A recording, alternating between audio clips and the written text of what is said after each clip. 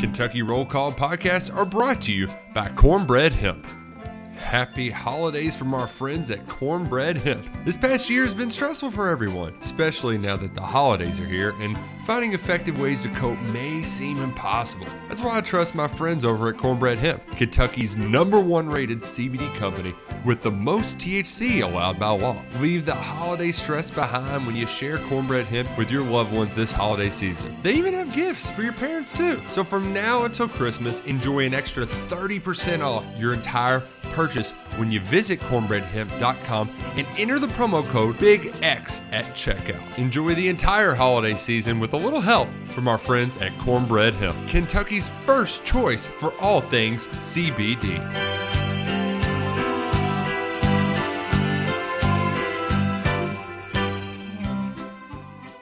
Bueller, Bueller, Bueller, Bueller. Good morning. Tip of the cap to tip of the tip. Cats. Cats. Cat's tip. Tip of the cap. Terry Wilson. He's going to throw. Conrad! Touchdown, Kentucky! Touchdown! Kentucky! Victory! Kentucky! Like, give your fans what they want, you dinguses. She probably smokes marijuana. Bad girl. Rubbish! There's buggers over here. Back outside. This is the point where he always hits it.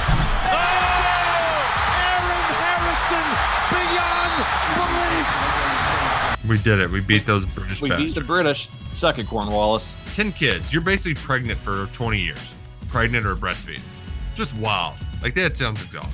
Potheads. What an adorable bunch of people. Woodson from the gun. Play fake. Step it up. He's throwing deep down the near sideline. He's got Johnson. 20, 10, 5, touchdown! Kentucky! Jesus, Rash, get it together. Yeah, Rash. It's game day. Come on. Welcome to Kentucky Roll Call with Walker and Roush.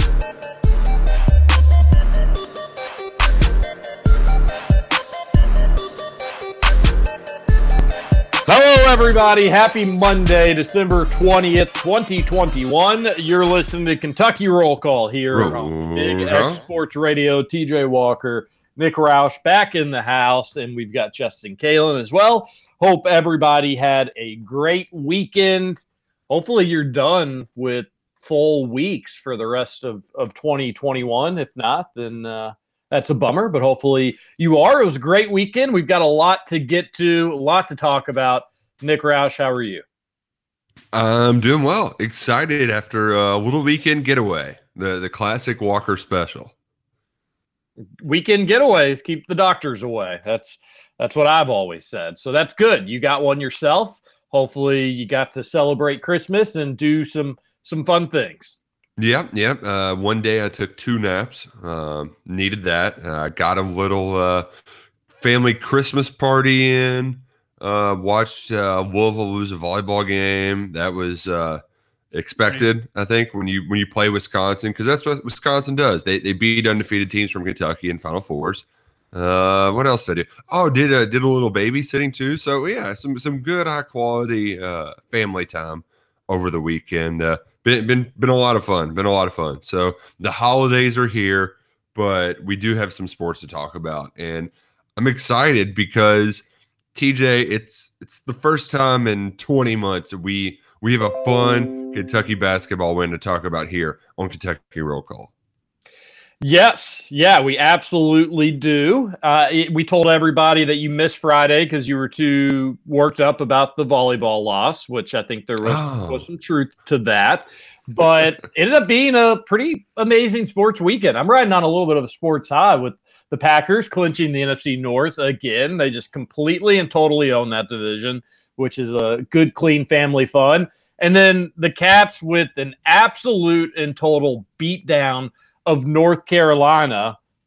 You never know. We could look back at the end of the season and say, you know what? When that COVID stuff have you heard about this COVID stuff? When the COVID switched the Ohio State to North Carolina, that's what prompted UK to go on a run. Who's to say? But the mood much better surrounding Kentucky basketball this Monday's show than last Monday's show, and it is a worthy reminder that we shouldn't probably get too worked up one way or another after one individual game, and that goes for probably some overreaction from ourselves included after the Notre Dame game. And we'll need to try to keep things level-headed after an absolute thorough waxing of the Tar Heels. But that was great. So shout out to Ohio State. Hope everybody's healthy at that program. They helped out with the tornado stuff. But that game getting switched and the Cats getting to play North Carolina, we could look back at that one for some long-term impact because the Cats clicked, the spacing was better, and I just hate this analysis, Roush. I just hate it so much. But I think you saw the difference in when Kentucky goes 2 of 19 from 3 versus when a few guys get a little bit of rhythm. And hitting 8 threes, Kentucky's going to have games where they hit more than that, ladies and germs. They will. So it's not like that. I think that was their best offense explosion that they had on the table, and we saw it just the other night. That should be more of the norm. Kentucky hitting multiple threes for multiple guys. So I think that should Kentucky be beating everybody by 30 points like North Carolina? No, North Carolina played terribly. They did not look good whatsoever. Didn't have a lot of fight in them. But Roush, we got an idea of what good Kentucky looks like. I still don't even think it's best Kentucky, but we got an idea of what good Kentucky looks like. It's a lot more fun than what we saw in South Bend. Yeah, and I don't think the threes were like obviously making shots. Of course, you're going to look better, but I think of the 8, where they hit 8 or 9, I think 3 of those kind of came in the last 5 minutes too, when you were already up by 30. A lot of it was, hey, let's run the court. Let's turn second chance opportunities into points. And Sahvir Wheeler, I don't think you need career high Sahvir Wheeler to be good at basketball, but you don't need let's take bad contested threes. Early in the shot clock, he was getting the rim, he was making those scoop shots, and that's where he's at his best, because that's when you really get a defense on their heels. They start to collapse, and you can kick to others to get open shots. I don't know about you, TJ, but I was a little worried when you're 7 minutes into the game. Tshiebwe is playing like a beast as usual. He's got 7 boards so far. He gets his second foul and goes to the bench.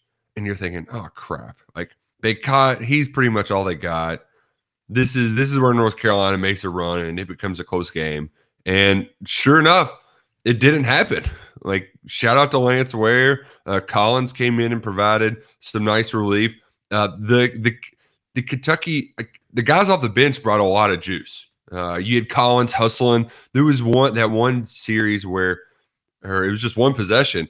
He hustled on one side of the floor, was like diving out of bounds to save it, and then somehow ends up on the other side of the floor saving another pass from going out of bounds. Kentucky gets it back, and I think they end up scoring that possession. But yeah, that was a nice stretch for Collins. It's always a good sign when you see a reserve freshman diving, hustling, getting on the floor, doing those things. Oh, and that's the kind of stuff that you hadn't really seen a ton of. And maybe there was the first True Road environment that could have got to him a little bit last time out. But you could tell that this team, they were a team on a mission. And as you said, I think it did help going up against this North Carolina team and not that Ohio State team, because EJ Liddell, a little bit different story than dealing with this Baycott and Leaky Black. And that North Carolina team, they're not great. The ACC, man. Is Duke the only NCAA tournament team in the ACC? Virginia Tech probably will get in there. UNC will be a tournament team. They'll be fine. We've got a lot more to talk about with this game. We want you to hit up the Thornton's text line 502-414-1450 and stop in by Thornton's on your way into the office today. Get yourself a donut, get yourself some coffee, refresh, refuel, and get ready for hopefully a short week. Justin, did you have a good weekend, buddy? I had a short weekend. Yeah, they're never long enough. I can always complain on Monday about how I didn't have enough time to do anything that I didn't want to do. Don't you get 3 days off on weekends? Yeah, I thought weekends you never work. Typically, yes, but we have a couple of employees out of town, so I had to work a lot this weekend. Well, you're making sweet cheddar. I guess. I'd rather be just sitting at home sports betting on those days as opposed to working. That's true. Trying to make cheddar that way. Well, Roush, you missed a really, really fun Big X Sports Radio Christmas party. Daddy did. Oh man, we're give me the deets. I saw some salsaritas there. It looked amazing. Let's just say the Ryans are eating salsaritas all week. They're gonna have plenty of salsaritas leftovers for sure. The amount of chips that Salsarita gives on their catering is just it wasn't like they ordered really too much food. I think a couple people ended up not eating, but just the amount of chips just goes on for days and days and days. But the party was great. Trevor was there. Probably one of the smaller Big X Sports Radio parties. I'd say, anywhere from maybe 10 to 15 people, somewhere in that ballpark. And but it was fun. Great time. A lot of good storytelling. Really just ripping on Roush left and right. Just good old-fashioned Big X Sports Radio fun. That's exactly what I expect, and I would be disappointed if it was anything less. The only slight negative is with like a kind of a party that size is most conversations were like, hey, everybody's just going to participate in the conversation. Like, some parties, if it is big enough, you're talking with somebody over here about this. Other people are talking about that. Side conversations. Right, this one was a little bit more intimate in the sense that, like, if you were talking to somebody a little bit away from you, everybody else, it was just basically going to be the group's conversation. So Trevor on the Mike Rutherford Show from 3 to 6 on Big X Sports Radio. Great local programming throughout the day on the Big X. Hoosier fans, you got to listen to Denison from 11 to noon, and then you get Spears on Sports from noon to 1. And then you get the Rutherford Show 3 to 6. But so the Rutherford Show. Trevor's just been talking so much about how terrible the Electoral College is and how much he hates it, and it doesn't make any sense to him. I forgot about this. I just had to do an analogy to him, basically being like, hey, you wouldn't like it in another regard if just the biggest numbers were and I did a sports analogy. And he didn't even know what was going on. I was like, Trevor, you wouldn't like it in sports with the league with the most student athletes to get to dictate everything in college sports, would you? And he was like, no, I'd hate that. No, they're not doing that in college sports. No way. And I was like, well, then you shouldn't like the Electoral College. And so many people at the party were so confused.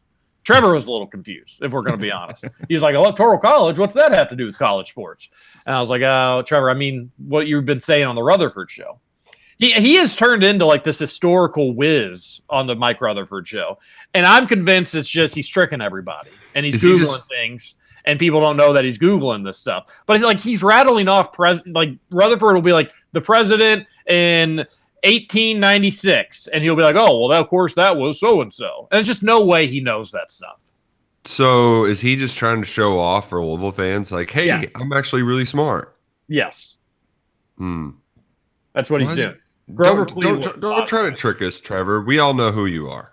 So I was like, all right, well, if Trevor's turned into this like American political historian, then I at least want to at least pick his brain on the Electoral College. But he was not into intellectual conversations on Friday evening. I think he wanted to let his hair down and just have some salsaritas and relax. It was a good time though. It really was fun. Oh, a lot of when you started saying Trevor's been talking about the Electoral College, I was like, is TJ playing some weird joke on me? Like, no, Trevor, yeah, Electoral College. Like, no, he keeps like talking about how outdated it is and how it's dumb to not. It's not even an election year or anything. I know. I think he just watched that Office where Oscar dresses up as a dinosaur and says that he's the Electoral College.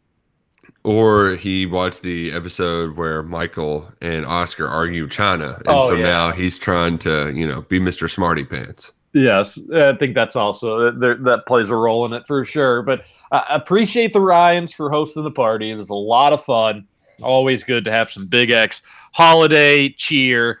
We were really ripping on Mike Rutherford for thinking that the lottery, the Big X Sports Radio lottery pool would be rigged somehow. Like Trevor would show up. Trevor would show up to a show one day in like a Porsche and just like swagged out in like new clothes, and he's got like brand new teeth and stuff like that. It's like the dude in Goodfellas with the pink Cadillac.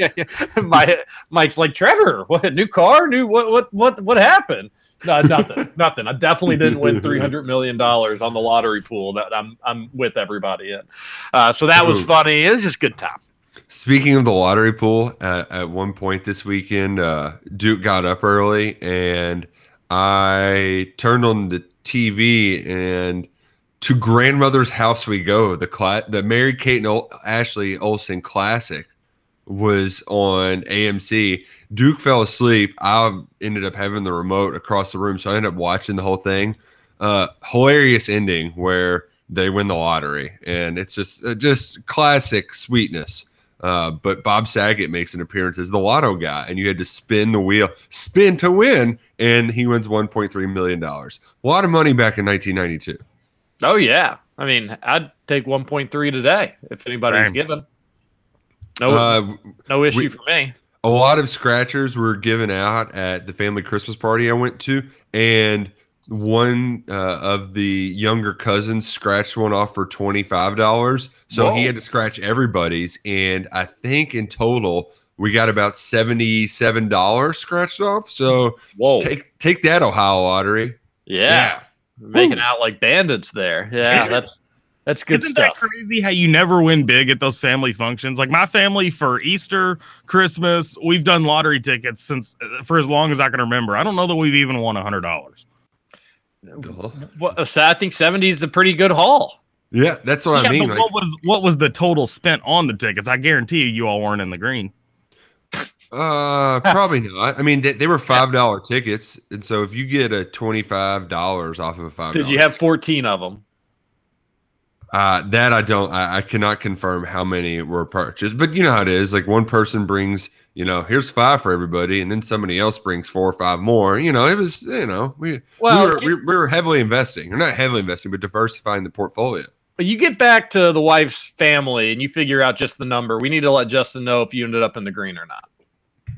I'll do my best. We need to know. We need to figure out if this was a profitable day for the scratchers. Justin, I don't think most people get scratchers thinking it's going to be a profitable day. Except Justin.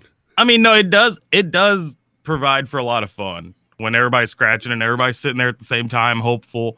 It's just, to me, it's kind of mind-boggling that my family personally has never won because we've been doing it for so long.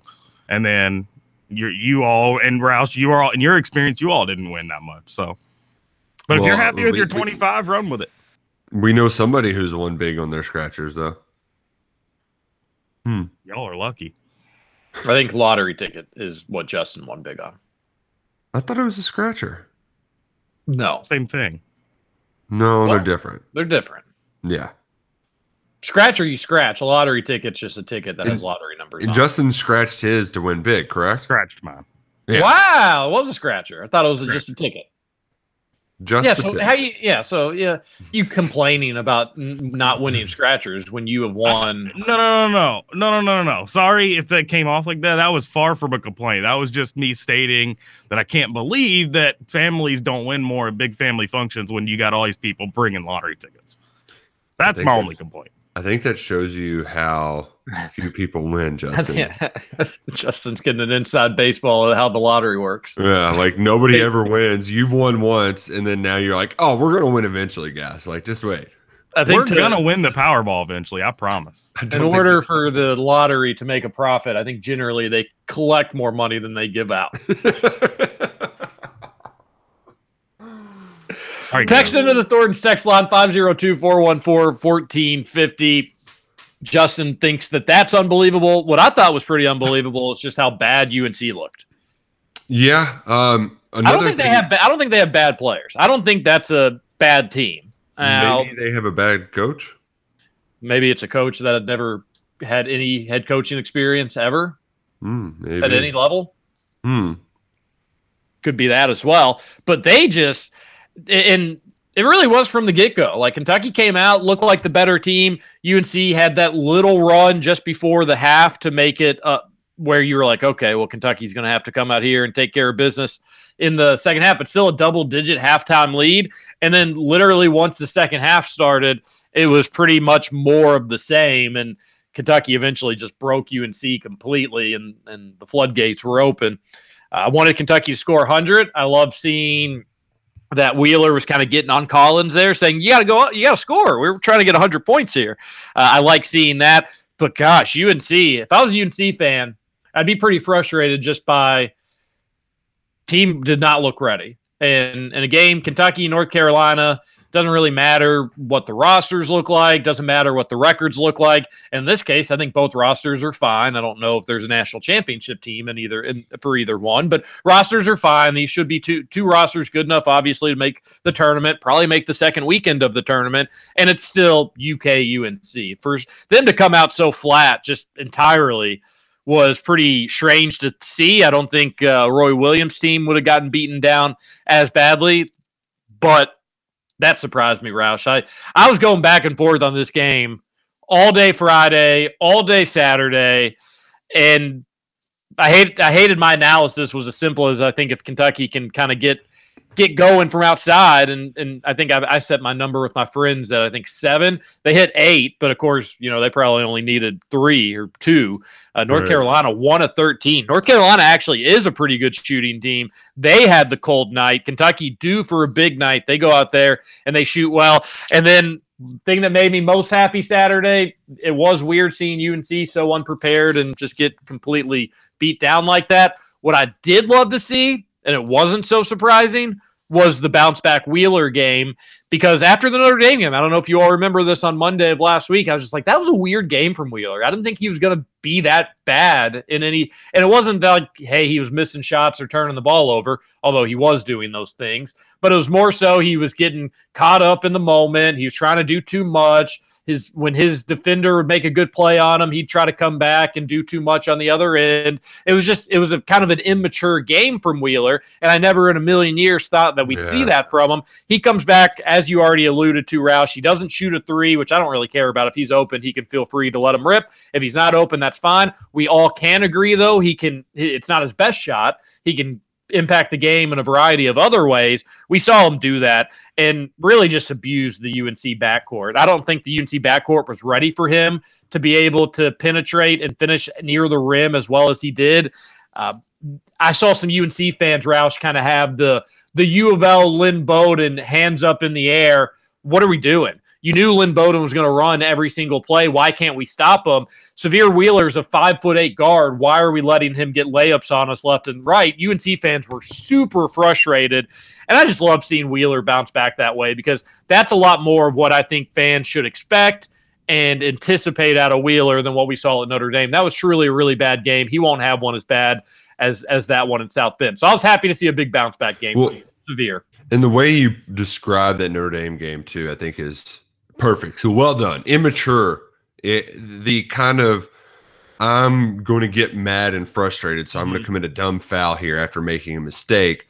We didn't get that. Instead, I mean, that steal he had in the open court and turned it into a quick, easy layup. Like, that's the kind of stuff we're going to see more regularly from him than the boneheaded, I'm going to go get beat backdoor kind of mistakes. Where they're making you pay for being overly aggressive and emotional on the road. That was...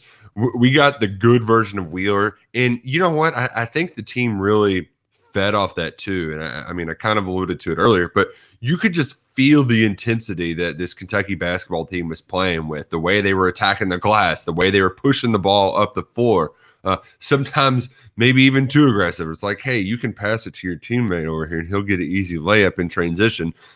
Kentucky's still working out the kinks in that transition offense, but man, just that effort, that energy, this team was desperate for a win, and you could feel it Saturday in Las Vegas. It was good to see, too. I think fans needed to see that. I think this team needed to see that. I wouldn't doubt if Calipari needed to kind of see his group just come together and beat a solid team. I think I think Kentucky's better than North Carolina, but going into this game, it wouldn't have surprised me if North Carolina had won. And my very simple analysis was probably just whatever team shot better from outside was going to win. I did not anticipate a UK beatdown or blowout by any stretch of the imagination. I didn't think Kentucky was going to have a chance to. They could have won that game by 40, really, if they wanted to keep putting their pedal to the metal. But this could go a long way for them. They know that they can do this now. That all these are sports cliches, but there is truth to it. This is a group that collectively, a lot of really successful college basketball players. Obviously, Grady, fun to see him shoot so well from outside. I guess I didn't realize he had 5 of Kentucky's 8 threes. I knew he had I would have guessed half of them. I didn't realize it was 5 of them, though, but one more than I was anticipating. And he had one, too, that it felt like it was getting the monkey off his back, where it was almost identical, except it was from the top of the key instead of the corner at Notre Dame, where it rolled around the rim like 3 times. The one at Notre Dame went out. This one went in, and you made could the same almost comment. Yeah. But like you really did feel just the the exhale, the collective exhale from the entire team there. And you know what? He also had, I think he had 8 rebounds as well. So that more of that, please, Kellen Grady. More of, we don't just need you to make shots to be an effective impact player. The ESPN box score says 6, but that thing's wrong all the time. But regardless, you're right. And it does seem like the offense is, when it's going to be a play to get an open shooter, it's ran through Grady, and you're seeing more and more of that. And I don't have any issues with it. But it does. But kind of going back to what you were talking about with the threes, the one at Notre Dame that went out. It seems like when Kentucky kind of works hard, it's the payoff play or the payoff pitch, if you will. Kentucky works hard. They kind of go through their set. They go through their motion. Defensive player crashes down, whatever. They make the extra pass. Who's it to? It seems like most of the time it's to Grady. And it just seems like, all right, Grady, do what you do. If you hit it, this momentum, people are going to get excited. This offense is going to feel like it's clicking and that things are going the way that it should. If you miss it, it's kind of this deflating, we did what we were supposed to do. We found the open man, and he didn't hit it. So I think him getting going early on, that played a big role for the offense. But what I was saying was Wheeler's a good college player at Georgia. Grady was, obviously, for a long time.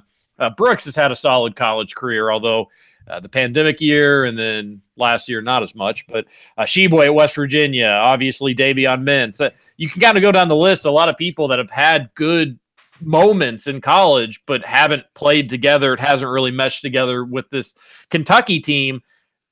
That's why I think Saturday was such a big deal. They got to see it all kind of come together for them collectively while wearing the Kentucky jersey for the first time against an opponent that they're going to remember. Yeah, they beat all those cupcakes during that stretch, but Duke, Kentucky just came out. The shots weren't falling as much as Duke was. Obviously, the 16 free throw difference isn't going to help things there. And then first year road game, laid an egg.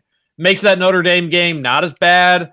You can kind of, Notre Dame, not a good team. That still shouldn't have happened, but they made it up, Roush, in my opinion. So on you go. Mm-hmm. And if you beat Louisville on Wednesday, everybody's happy. Nobody cares. Everybody moves on. Although, will that game happen is a big question that we'll talk about the next few days. Oh, I didn't know that was going to be a question, but I think the big, significant, important part of all of this is just getting some momentum where you like the trajectory, the path that this team is taking. And if you can continue to build on that, go beat Louisville, man, they can feel great. I know Louisville's reeling right now, and sounds like there might, are we really worried about this game happening? Is there anything going on at Louisville?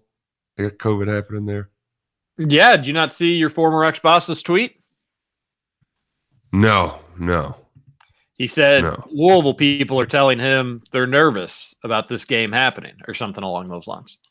I haven't seen anybody out with COVID from Louisville, though. Malik Williams was out on Saturday with COVID. Or COVID related, who knows if it's COVID or contact tracing or whatnot. So that's and people were wondering that on Saturday. People, first off, there were rumblings going back to last Thursday that like, hey, U of L may be without Malik and Bowling Green on Saturday. People were mentioning that, you know, U of L folks. And then he ends up being out.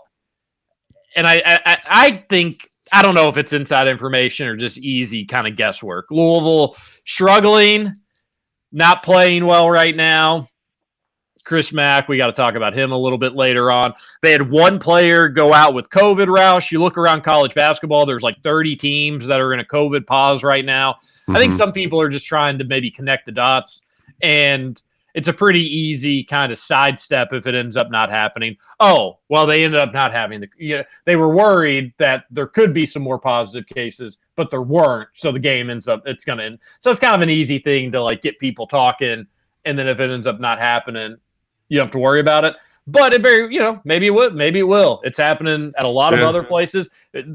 What if it happens at Kentucky on Tuesday? You know, what if Kentucky's like, oh, it's actually our program? They got to change these testing policies. You need to be testing people that are sick, not asymptomatic folks. Yeah, we have 2 NFL games today and 2 tomorrow. 3 removed because of COVID. And yeah, that's one thing I don't get either. Like, why? We've had COVID talk for like way too long in here, but I don't get if you're sick, then you don't play. But like, why? I don't. No, we'll be doing simple. We'll be doing this forever if we keep doing. I mean, we will. We'll be. The year could be 2030, and if we're still testing kids every day to play sports, if they have COVID or not, we'll still be doing the cancellations and stuff. It just that's the reality of it. So you need to find a new system that can work. I'm not also an advocate for like, I don't want people with COVID necessarily going out there and playing sports. Thus, how are you going to know unless you test? I'm at the point where if somebody's not feeling well, then you test. If they are in fact sick, then you sit them out. And then people say, well, you could have asymptomatic people out there playing and spreading it. We have no evidence in any sporting event that COVID has been passed to one person. 0, none at all. Yeah, like through the competition. It's all like in the training facility. Yeah, it's like living, and that's basically what a training facility is. You're spending 8 hours a day sweating, doing that stuff. And it seems like it's in question, Roush. Everybody's just guessing, though, right? Yeah. Nobody's in Louisville's locker room looking at the test results. Nobody's in Kentucky's locker room looking at their test results. But that's out there, and that's going to be talked a lot about today. That's going to be talked about tomorrow. And with Memphis and Tennessee canceling their game 60 minutes before tip, it's not out of the realm of possibility. We're talking about this heading into Wednesday as well. Mm-hmm. So you don't know with this stuff. It is frustrating. It's frustrating for fans. It's frustrating. It's got to be frustrating for the schools and the teams and the players and the coaches and all that stuff. But people want to know: should I make the hour drive to Lexington on Wednesday? Should I be planning on going to this game? Folks with Vegas, obviously, some folks were out there not knowing if Kentucky was going to even be playing anybody at all. So you need to have some better system, because this is going to be too much of a headache. It's going to be bad. So we'll figure that out. But Cats and Cards scheduled for Wednesday. We need to talk more about this past Saturday. Yeah. UL loses to Western. Big Kentucky. Day for Western Kentucky. Throttles North Carolina. We'll talk more about that. And we want to hear from you on the Thornton's text line, 502-414-1450. You're listening to Kentucky Roll Call here on Big X Sports Radio, 96.1 FM, 1450 AM. We'll be right back. Everybody wants to be a cat. Hallelujah, everybody wants to be a cat.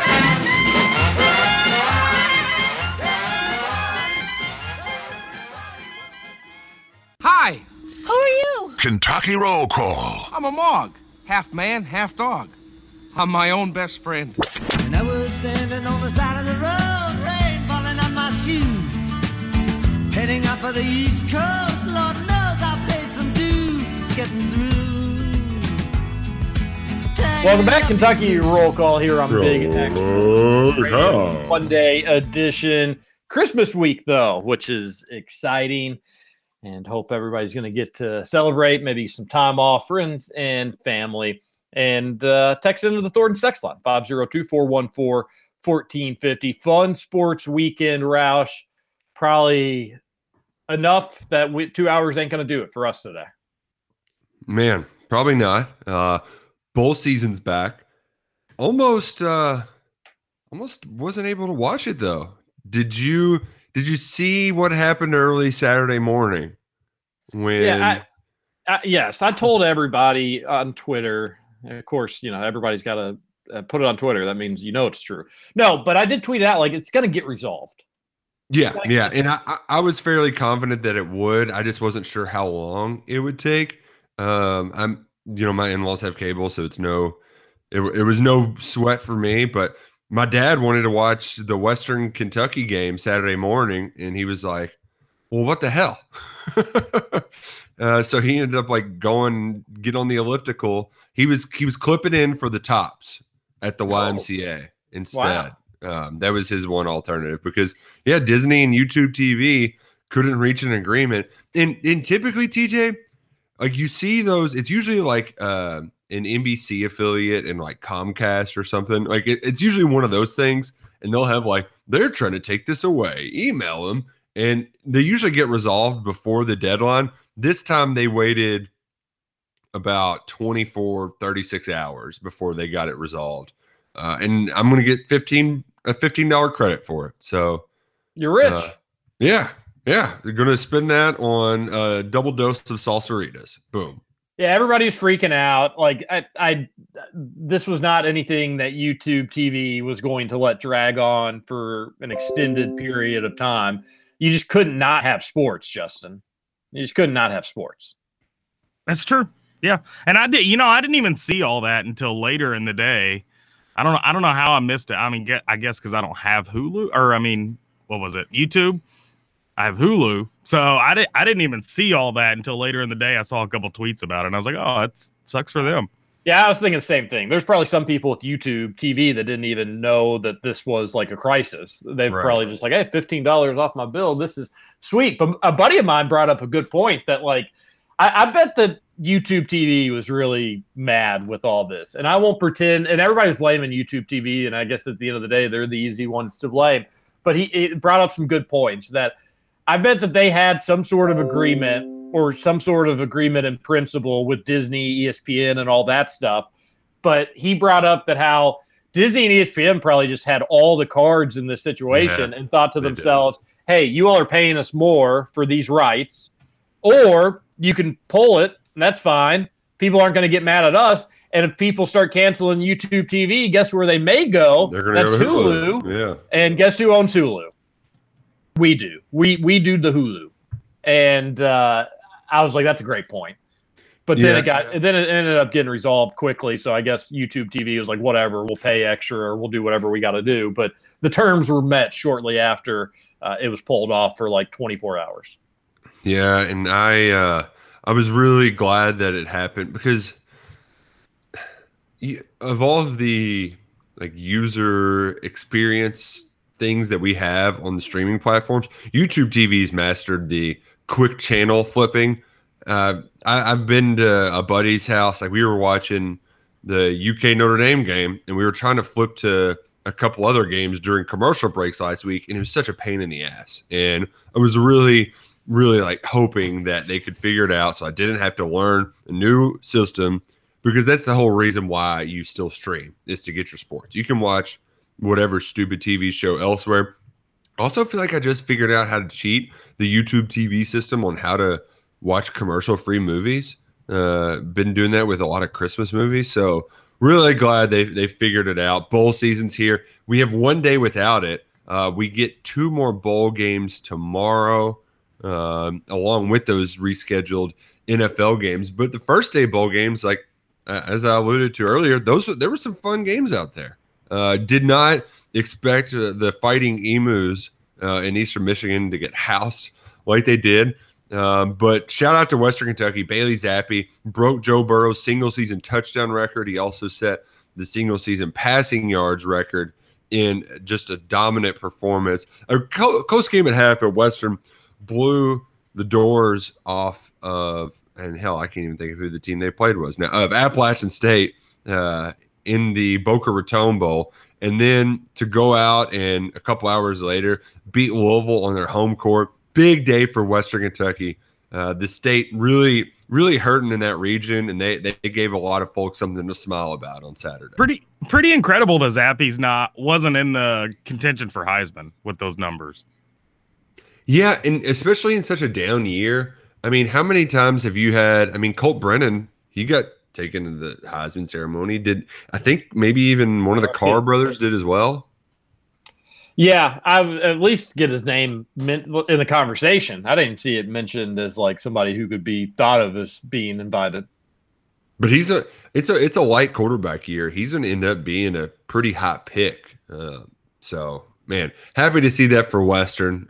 They were a fun team to watch. That offense, just really entertaining stuff this year. So happy for the Tops, and I'm happy for the basketball team too. I know they didn't have Malik Williams, TJ, and I don't know how much you were able to watch of that game. I probably caught the last 10, 12 minutes or so. They looked just better than Louisville. I don't know. Both teams were kind of shooting out of their minds. So it's kind of Western Kentucky was shooting better than U of L was, but there were stretches in that first half was really fun to watch because it was just like made three after made three after made three after made three. They did. I feel like I'm almost being like a U of L basketball apologist. I don't think this U of L basketball team is terrible. Is it what U of L does it meet U of L basketball standards? No, it's below. I mean, it's below average. It should be below average for U of L standards, but U of L standards have changed. They're a little different. So many U of L folks were just furious after Saturday. Well, you all had to imagine you were probably going to lose that game. It was a rowdy atmosphere. Yeah. Western Kentucky as a community in Bowling Green and the whole part of that state has been through a lot lately. That was going to be a hornet's nest, and U of L was going to have to play its best game. It did not. It did not play its best game. It was without its best big man. That's another issue. Malik Williams shouldn't be your all's best big man, but that's neither here nor there. It was going to be a tough one. I wouldn't get so worked up about that loss, but then you mix that one in with the Furman and the DePaul losses, and it's not the most impressive record or resume up to this point, Roush, and that's why that game on Wednesday is a pretty big deal. U of L could go to 7-4 if they lose that one, so that wouldn't be very good. We'll see. Justin, I sent you a clip. Did you see it? Let's see here. I'm gonna take that as a no. Well, you get that when you see that, and you pull that up, and you get that ready to go when you get that. Mac doesn't seem like he's happy, Rush. Nope. Doesn't seem like he's very happy. Doesn't seem like things are going very well. Speaking of not going very well, did you see Jerry Eves online Saturday? Good to go. I did not see Jerry Eves online Saturday. Oh man, it was great. I got to hear it. What happened? Oh, so Western, they have a 7'5" junior named Jamarion Sharp from Hoptown, and Jerry tweeted out, who he does sports radio in this town, former Louisville great, right, national champ. And he's very outspoken. Louisville fans are not the biggest. Wanted to be the head coach after Denny Crum stepped down. Yes. And then didn't get that job, and then wanted to be the interim job when Bettino was fired, and they went with Padgett. Wasn't happy with either one of those decisions. He tweeted in the middle of the game, "How did Kentucky and Louisville not recruit Jamarion Sharp? He is the best NBA prospect in the state of Kentucky." So Luke Hancock, another former Cardinal great, most outstanding player for a team that didn't win a championship, tweeted, "He's a junior averaging 7-7 and shooting 37% from the free throw line. Best NBA prospect in the state, he is not." So, okay, that's a fair little back and forth. Now, Jerry responds directly. And this is kind of like, okay, does he know how Twitter works? Says, "I respect Luke's opinion, but he doesn't have any experience in the business to make a decision on who is a pro prospect. He's never been in the NBA war room or an NBA coaches meeting about what size does to the game. Oh man. Oh.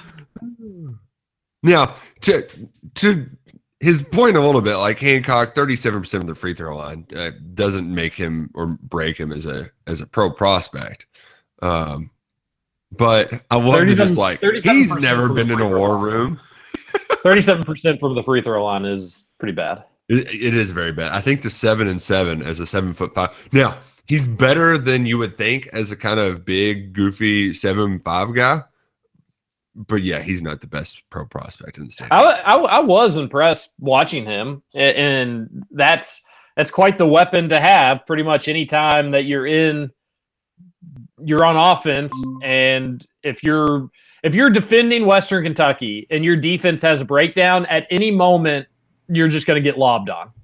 You'll get lobbed on if you leave him for a half second, or somebody comes off to help guard the ball. And they have similar to Anthony Davis, just throw it up in his direction and it's going to get dunked.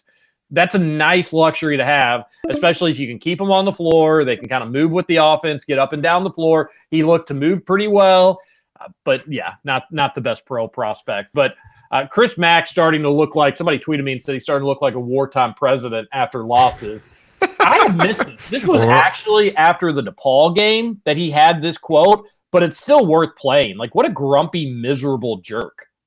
Paul had a number of scoring runs. One moment. It's just wild. I mean, it's just wild. It's nuts that like we can't just have it go smoothly. All right, here we go. DePaul had a number of scoring runs where you guys seem to really get cold from the floor. What's your philosophy or belief there as far as when to use and when not to use timeouts to maybe slow a run down? I use the timeouts when I wanted to use the timeouts. That's my philosophy.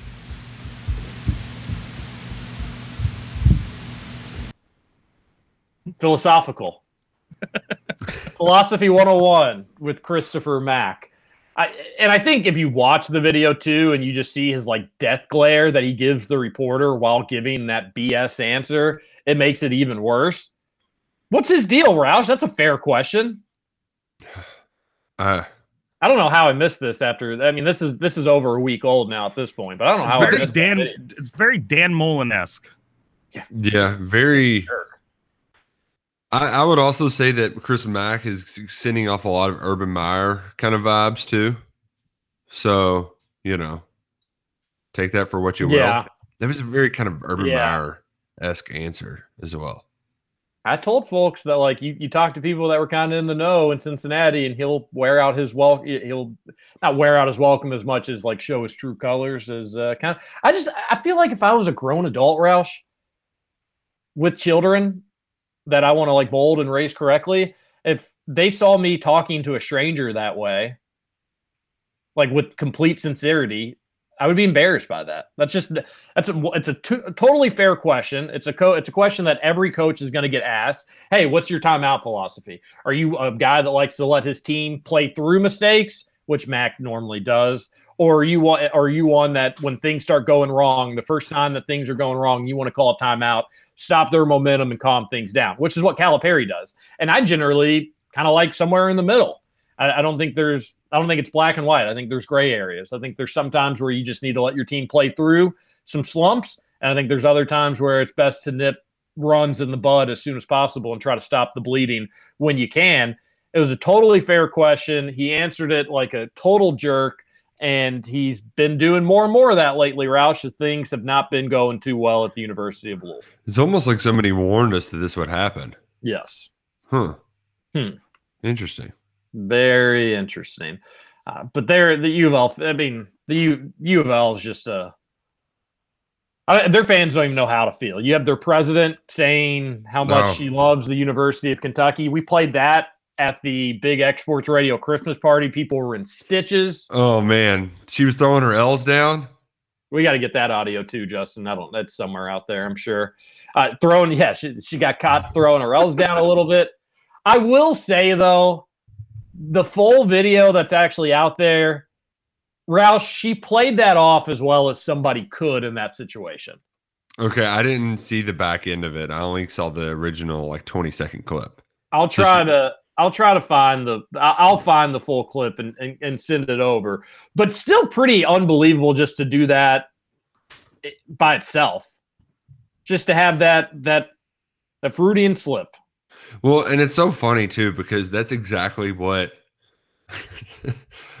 you have all of these idiots who think that she's some sort of incel who's willing to throw away her entire career just to get back for sports rivalry. Like it's so dumb, but like that's the one thing you really couldn't do, and she did it. It's so funny. It like there's a group of them that really embarrass themselves. That they're like, all right, well, mistakes happen, but you are going to unfortunately have to fire her. Oh man, they really are. It's just like so over the top with the. Stop worrying about UK.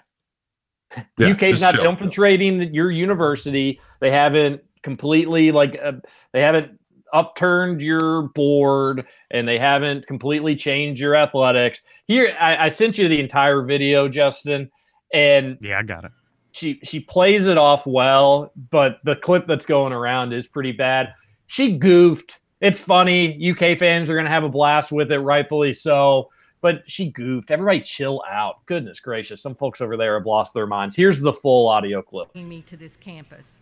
I love the University of Kentucky, and I plan to continue the tremendous progress and trajectory we're on.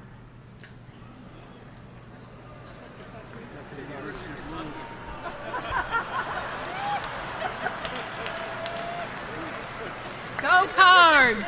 Go Cards! Go Cards!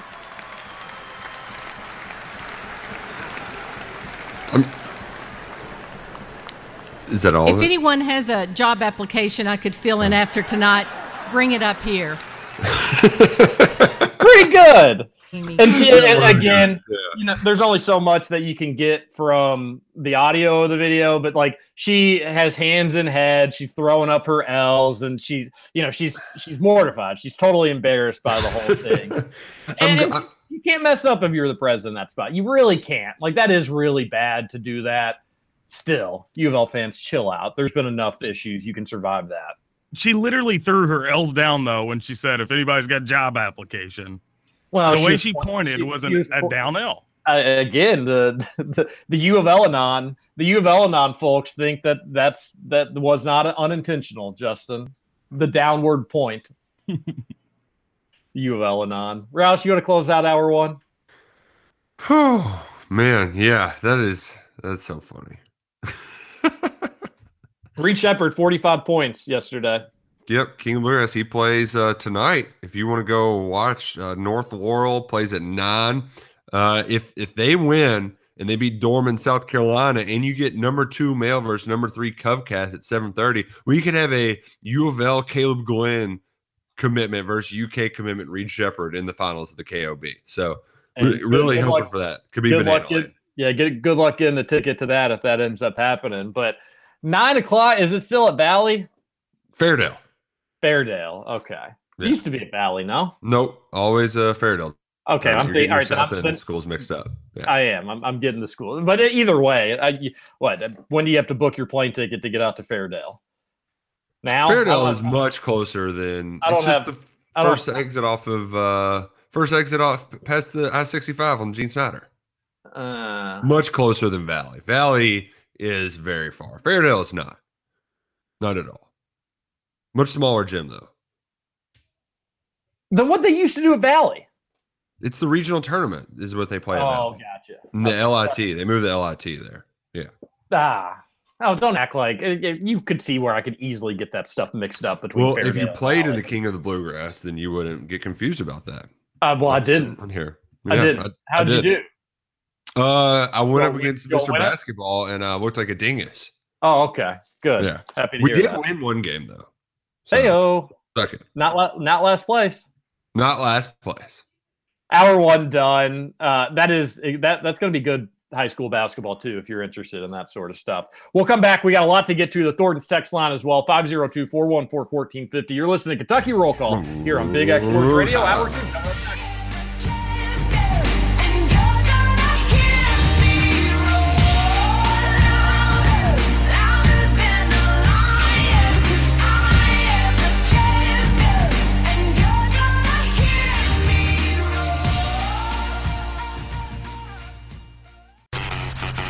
Over? You say over? I ain't heard no family. Welcome back for hour 2 of Kentucky Roll Call Nothing is over until we decide it is. with Walker and Roush. We're just getting started, bro.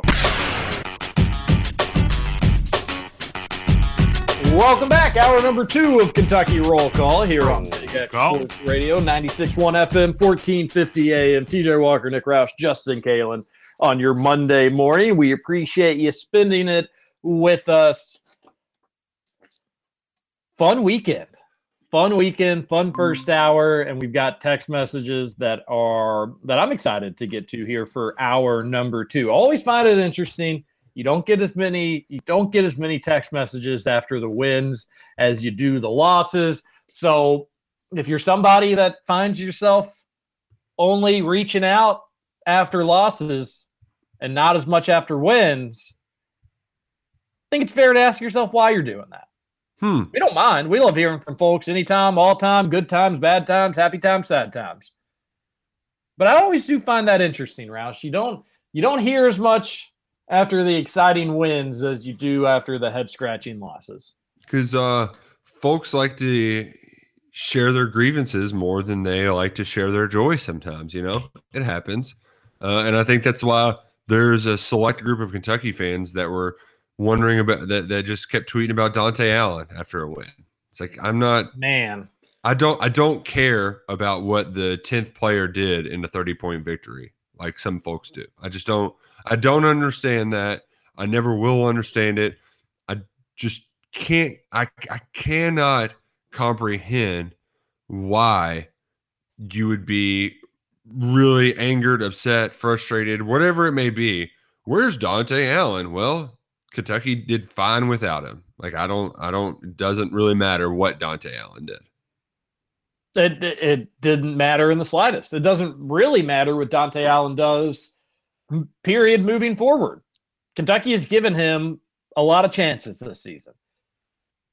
I want him to shoot anytime he's open, and a lot of times I'm fine with him shooting even if he's not open. I love Dante Allen as a shooter.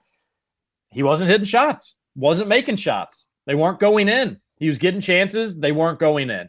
He is a liability in some other areas. I get it. Other players can have bad shooting nights. Other players can even slump. It seems like the Dante Allen fans are always quick to say so-and-so shooting poorly, but he plays, and Dante Allen shoots poorly, and he can't get off the bench because generally other players are better passers, solid dribblers, can defend and not get beaten. Dante Allen has ways to go in other areas of his game. That's why he doesn't get a ton of minutes. I do think there is a storyline, Roush, of Calipari publicly saying, hey, I asked him if he wanted to go in with the walk-ons. He said no. I said, great. That's worth talking about. Of course, the Dante Allen fans were saying this was disrespectful of John Calipari to even ask him to go in with the walk-ons.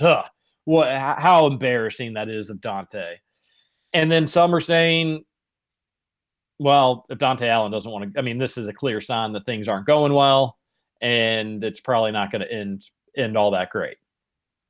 It's definitely a storyline. I definitely think there's a talking point here with Dante choosing not to go into the game. I just don't really care. Yeah. Like you said, we're talking about maybe the 9th or 10th guy on Kentucky's roster. I don't care. If you don't want to go in, that's cool. Don't go in. And I just keep going back to every time we have this conversation with Dante Allen. Like, he's in his second full season. You just got to think of him like you think of Dominique Hawkins or Derek Willis. Like, he can be a fine basketball player in the right setting, but he's not ready yet. This team, he needed to be played more last year because they had nobody. Well, they've got everybody this go around, and I'm just not going to pretend to care about his minutes in a 30-point win. I just can't do it. Seriously, and if you do, people can do whatever they want, and I need to stop trying to change the minds of the dumbest in this fan base. But if your first takeaway after Saturday was like, well, why didn't Dante Allen play? I just question if you really are a fan of Kentucky basketball. It would be hard. It'd be hard to imagine that the answer to that would be yes, that you are a fan. But again, people can do whatever they want. They can fixate on whatever they want. They can get mad about whatever they want. I just don't. You all also need to understand people can make fun of you and call you out for that stuff. And when Kentucky wins, and there's some folks that do nothing but whine. Like, is UK's offense automatically? Is John Calipari a good offensive coach all of a sudden again, Roush? I have a tough time keeping up with that stuff. I guess so. Offense is back. He's back to being a good offensive coach. Like, so you got to understand, if you're going to be one of those fans that any time that there's an inch of bad news or something to gripe about, that you turn it into a mile, folks are going to come back the other way at you. And people need to be prepared for that. The real lesson would be just, let's all chill out.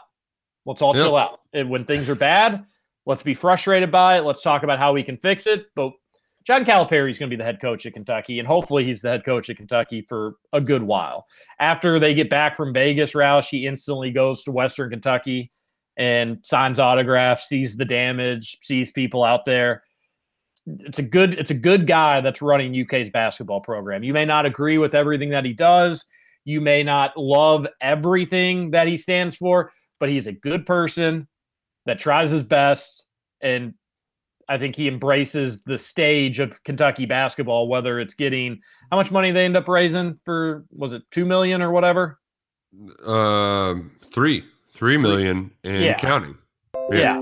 To do that, I mean, he's done it for different charities, different organizations. It's a good ambassador, and he can lose some games here and there. And I'm not going to pull what remaining hair I have out on top of my head. He's not imperfect. Don't do that. There's things he does on the court that I don't love, but Roush, Saturday was fun, and it was kind of fun to see some of the haters kind of squirm and have to backtrack a little bit. John Calipari didn't automatically figure out all UK's offensive woes, and when UK has a bad offensive game, like in South Bend, he doesn't run an archaic offense. I almost wish he'd stop with the quotes, because he had a quote afterwards. He was like, we got to play this. We got to play differently. The offense, the only thing different about UK's game against Notre Dame and UNC was the tempo. If there's one thing that does bug me with Calipari, is oftentimes doesn't seem like he can get his guys to dictate the tempo. But how many open threes of those 19 threes in South Bend did UK take that just didn't go in, that were open shots that didn't go in? Probably 10 of them, if that. You know, what can Calipari do about that? He can't make shots. The reason that game was in the 60s was because Kentucky hit 2 threes. You hit more shots, the game's different. And then they end up shooting, I think, fewer threes against North Carolina, and look how that works, Roush. So you got to have a little bit of critical thinking. Some of the stuff. You got to allow yourself to kind of go down some different paths and not everything be so black and white. I do think there was a lot less, hey, we're going to run cross screens and kind of force feed the post. But it's also this. Like, North Carolina kind of let you run. You didn't get slowed down into this really stagnant half-court like offense. And when you were in the half court, you kept the ball in the guard's hands for the most part. So maybe there was a little bit difference in that they didn't feed the post as much as they did against Notre Dame, but also Notre Dame couldn't stop the post. You kind of wanted him to force feed Oscar because he could do whatever he wanted. So like it's some of it, yes, it's just we overreact to everything. But to go back to my original point, you will never catch me overreacting to Dante Allen. I just don't. I can't. You cannot make me care about how much playing time Dante Allen did or didn't have. If I'm going to care about anything, it's that Kentucky had 3 turnovers in the last minute and 20 of the game and went from instead of having just a measly 6, you had 9, and you didn't get to 100. Like, come on, guys, just get 2 more points. What? So I think I know your answer here. How do you feel about Dante Allen not going into the game late with the walk-ons? I don't care. I'm not going to read. I knew you're going to say that, and I'm not in the same way. I don't care. I don't care. Dante, if you don't want to go in, cool. And like I even had somebody say, sounds like he's an attitude problem. Get him out of here. It's like, no, like I'm not going to try to read into this situation more than what it is. I'm just, you cannot force me to, like, I don't know what's going on with Allen. I have no idea, and I don't care to know. Like, if you either want to get with it and be a part of this program, and if you want to go elsewhere, then you can go elsewhere. Fine. Like, I think he can be a good basketball. Like, he can be a solid contributor down the road. now is not the time. Who cares? Let's move on. At least with this team, it seems like other people just bring what he can bring to the table. They do it more consistently, or if it's around the same consistency, they play defense and can dribble. Like it's not some shtick against Dante Allen to not let him play, or some conspiracy theory that you don't want him to be successful or anything like that. It's just he's not one of the better players on this basketball team. And if he wants to wait it out, you mentioned Derek Willis and some Kentuckians.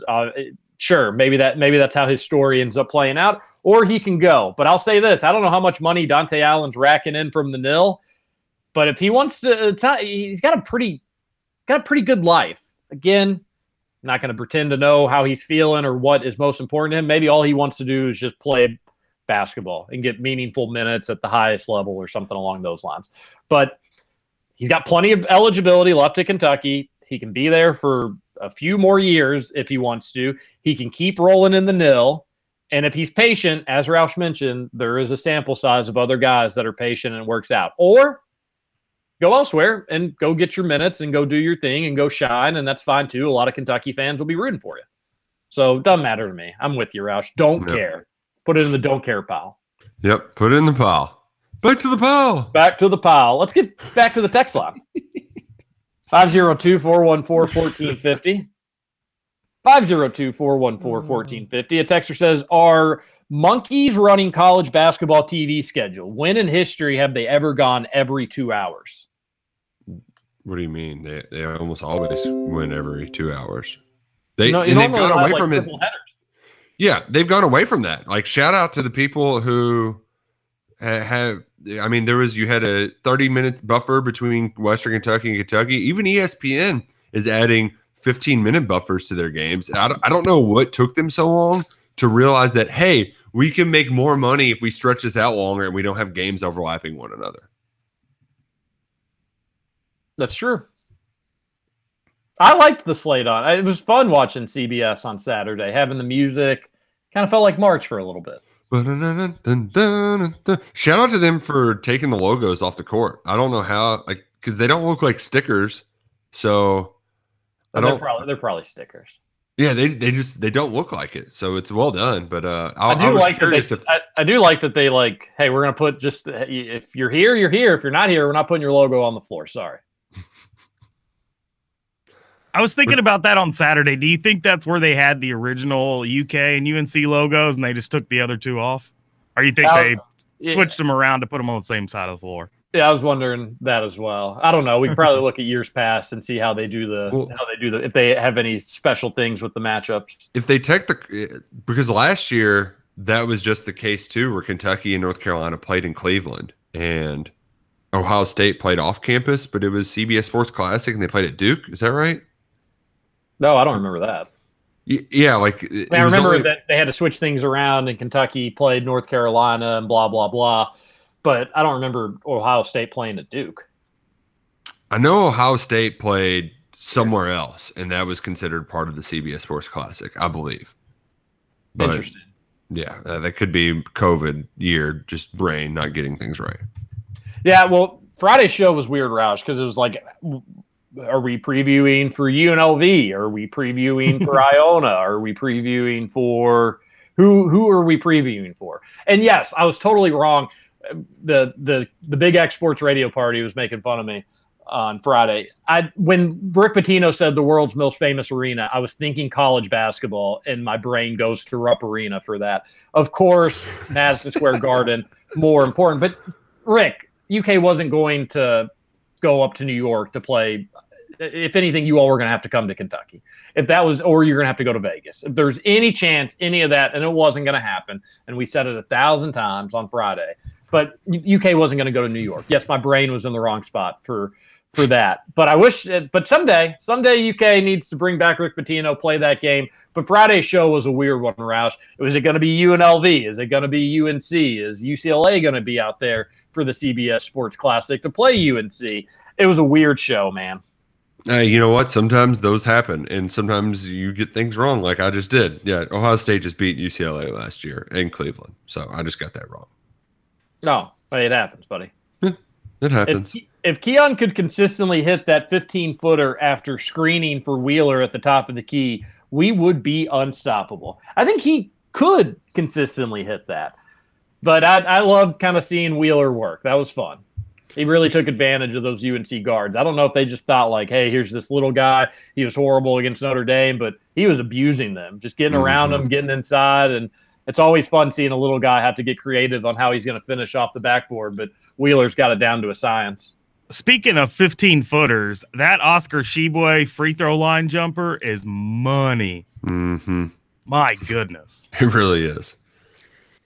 It's pure. I was surprised to see him hit that so consistently this year as well. Brooks has gotten much better at that mid-range game. I mean, he's not going to make every single one of them, but when he shoots it, I feel good about that going in. Yeah, I've always, even his freshman year, if he's open, I'm cool with him shooting it. He feels he has a shooter's mentality. I'll tell you that much. He knows and that's obviously got to be a little bit of a green light from Calipari himself.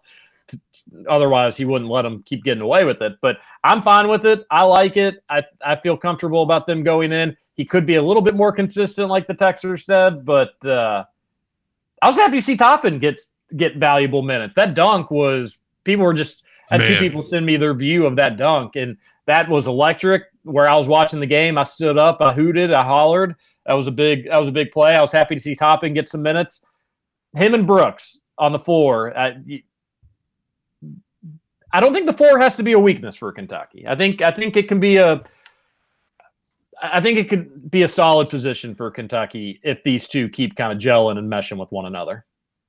Man, love where things are going. I needed that Jacob Toppin dunk everywhere though. What CBS didn't tweet out the clip, so we didn't get it to spread like wildfire. That was an awesome dunk. That's how you finish in transition. That was There was a couple moments that turned the game upside down. That was the dagger, and it was a dagger with like 16 minutes left on the clock. Oh, yeah, you could see shoulders sinking from UNC, just getting dunked on by Jacob. Ain't no stopping a hopping Jacob Toppin. Texter on the Thornton sex line says, of course you realize this means war, Bugs Bunny. I'm not sure really what's that alluding to. Not sure either, but Bugs Bunny, we're still big fans of him. Go Bugs Bunny. My another buddy texture, has what's that? Anthropomorphic. I was just what are you talking another about? text. Yeah, I'm going to another. I was reading the other text. Yeah, you skipped one that said Chris Mack is the Scott Satterfield of basketball. Oh, which I would disagree with, because when Scott Satterfield's bad, he's just like, oh shucks, and you kind of feel bad for him. Chris Mack's just a jerk, which I think fits the Louisville culture much better. Chris Mack never cried about L's down. Nope. That's because he's kind of a bully. You know, I'm as a reformed bully, I know all about that. All about it. It's a tough time. Gosh, U of L fans are already just talking about NIT. Gosh. Good news for U of L fans. ACC is not good. No, a lot of wins to be had in that conference. Right. Except for when you play Virginia, because you're never going to get one against them. Man, but they stink too. Yeah. Whew. Bad. The texter says, my buddy has anthracite dinnerware. Go Cats. And it was. It showed us the silverware was not so silverware. It was anthracite. So antherware. It's not shiny. It's like a matte. Yeah, it was kind of like gray. A charcoal matte. That's awesome. It was kind of cool. Yeah, they put the picture in the text line. You can go check it out.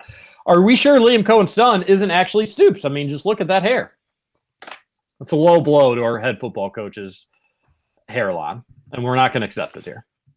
Nope, not going to accept it, and especially when he is a much wealthier man. He officially put pen to paper on a new contract that will give him $1.5 million pay raise. Instead of making 5.25, he'll be making 6.75 next season.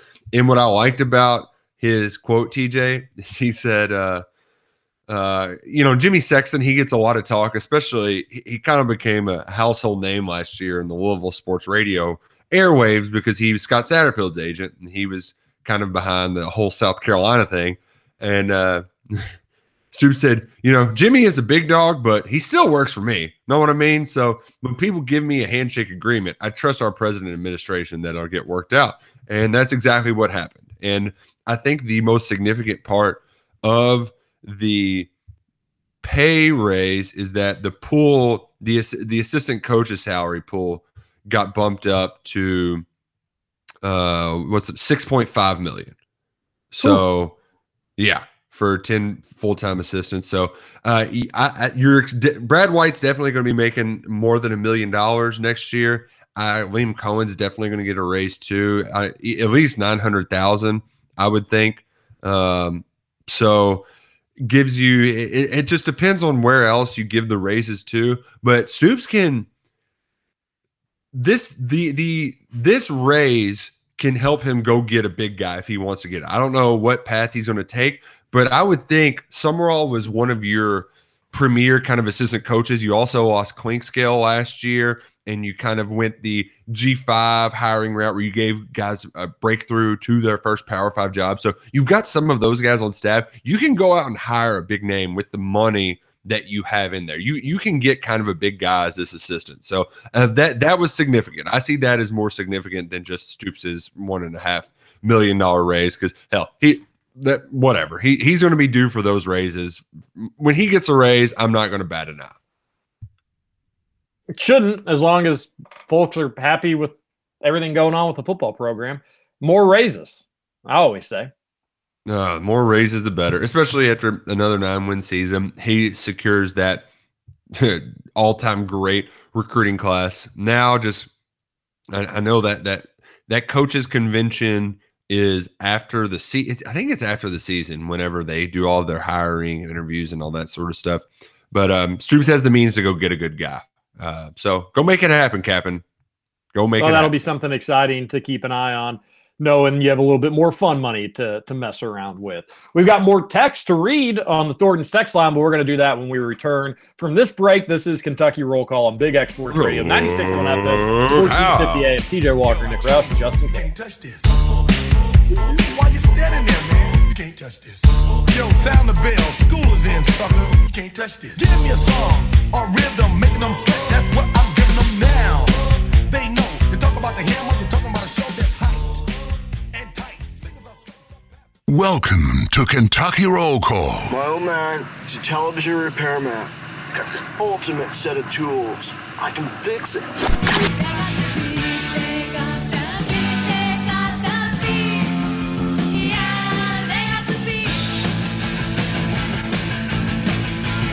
Welcome back, Kentucky Roll Call here on Big X Sports Radio. Roll Call. You may have holiday parties, work luncheons this week. You can be like the Big X Sports Radio party and have Trevor show up. But more importantly, you can be like the Big X Sports Radio party and have Salsaritas cater. It is awesome. Justin, that was one of the other bad things about the number, is we were kind of like in that middle ground where there were a few people. I think I knew everybody there, met a few new people, maybe met one or two new people, just significant others of some of the party goers that I hadn't met before. Regardless, I got nervous. I felt like I couldn't totally dig in on the Salsaritas. You went back and got seconds. Seconds? Are you kidding me, TJ? I had like 5 plates on Friday night. I literally could not stop eating. I did see you go back and forth a couple times. I was jealous. I don't know. I did the one plate. I made 2 tacos, and I was like, oh, 2 tacos. They're probably going to be like, well, look at TJ over there with 2 tacos. But then Justin and Trevor were just going back and forth. They were going up for each taco each and every time. And I was jealous of that because there was so much food. Salsaritas, when you order their catering, people aren't going to leave hungry. I'll tell you that much. Why were you being bashful, TJ? Like that? I don't know. I just didn't want to be stuck. And literally, like, I go there, I see the Salsaritas. The first thing I do before I say hey to everybody, obviously, I'm going to go steal just one chip, right? They're wildly addictive. I can confirm he did that. I've got a bad case of just, going and munching on those chips. So I say hey to Dugan, grab a chip, pop it in my mouth, and then Dugan's wife, Kim, right there behind me. And she's like, hey, TJ. So I'm giving her a hug as I'm stuffing a chip into my mouth. Justin can confirm that's just totally crunching in her ear. Just so I don't know if that put me if I was a little frazzled after that, Roush, potentially, like I've already made one scene with food today. I don't need to make it 2 or any more. So I just played it safe after that. But Salsaritas has 2 locations in Louisville. They'll bring the catering to you, which anytime you're planning whether it's for work or whether it's for friends or whether it's for family, makes it so much easier when you just hear that knock on the door. You open it, they set up all the catering for you, and then boom, you can get on cleaning or doing whatever else you're doing for your party. Salsaritas wants to make it as easy and convenient as possible, Roush, without sacrificing taste. Man, I'm jealous, but also mad at you, TJ, for not eating more. There was no blue Powerade. I will say I was disappointed. TJ, I had some trepidation to going up to the line as well. But then once we got a feel for the numbers, how many people were going to be there, I started looking at it, and I was like, this is way too much food. The Ryans are going to be eating Salsaritas all week if we don't help them out. So that's why I had to do my part. I'm just sad you didn't. That's a good way to look at it. You should have Justin, the first to leave the party, if you can believe that, Roush. I was also the first to get to the party, so suck it. Dude, I don't know. I heard EJ Clark beat you there. No, sir. You beat EJ there. Talked with EJ a lot. It was a good party, Roush, because I was able to bring up the Ken Burns Muhammad Ali documentary. So I was able to cross that off my talking points list. And it was a lot of fun. Oh, man. A lot of fun. And Salsaritas really is what made the whole party. Good. I'm glad you all enjoyed it. Also, some more good news to share. The folks who said that NIL was going to be the death of college athletics are idiots. Yes, I'm talking to you, Justin. Mr. Oh, NIL. I didn't say it was going to be the death. I just said I didn't like it. Yeah, well, do you like when people donate money to charity? Sure. If they're legit charities and not Walt Bellamy. Well, I'm going to this could be charity shaming you because you had 4 Kentucky Wildcats using their name, image, and likeness on Saturday to raise over $20,000 for tornado disaster relief by signing autographs and hanging out with fans for a couple hours. Chris Rodriguez, Wanda Robinson, Josh Pascal, and our good friend Levis. Doing something for the fans, doing something for those affected in need. And the thing is, too, is he's not like those guys. They're just a small sample size of the good that college athletics, these kids are doing for people everywhere. Tyler Linderbaum, the center that Kentucky's playing in the Citrus Bowl for Iowa, the All-American, he donated $30,000 of his NIL proceeds to the Iowa Children's Hospital. So I love all of the folks who just, NIL, me, angry old man, blah, blah. And it's like, no, people are they're doing it for good as well. So suck it, all you haters and losers, of which there are many. That is a lot of them. What was that, Justin? One more time, Justin? Sucking it. Yeah. Wild stuff. 502-414-1450, the Thornton's text line. 502-414-1450. A texter says, I knew Mac was praying last night at Roosters when I seen him. He wants a COVID excuse not to play. What was that thing, that video? He's like, well, John. What was the word he kept saying in that video? What video? Well, John, we'll play you whenever, wherever. Oh, yeah. There was some word he kept going back to. Well, it's a tough spot for Mac and U of L. And there is a little bit of is it crazy to think that U of L may actually be like, listen, do we think the teams actually will sacrifice games that they don't think they can win and use COVID as an excuse? Do we think that's actually happening across college basketball? I think it might have happened last year, but I don't know if that will be the case again this year. Because where's the transparency on, are schools forced to show anybody these positive tests? If U of L says, hey, listen, sorry, we've got bad, can Kentucky follow up and be like, well, how many players are out? Give us some details of where things stand, because we were hoping to play this game. And that's also another part about it, the Tennessee Memphis stuff. Memphis, shame on Memphis. And seriously, shame on Memphis. That game was in Nashville. So for Memphis and Knoxville, it's not like you're having people travel across the country, but you're having people travel across the state, and then an hour before is when you announce it. So hopefully, there just needs to be some transparency and some rules set here, Roush, on how we're going to do this stuff, because I don't think U of L, in my heart of heart, I don't think U of L is going to try to duck the game or dodge the game or anything like that, but U of L's in a bad spot. As an athletic program, if they were to get beaten badly by UK, I don't like their fan base just is going to melt even more than it's already melted. U of L fans have still not found the basement, which is but I think the other side of the coin is you can, I don't want to say salvage your season, but the reward, if you can somehow rally and if you have just a little belief in your team, the reward outweighs of a win outweighs the risk of a loss. Yeah, but they have to have very little confidence that they're winning that game.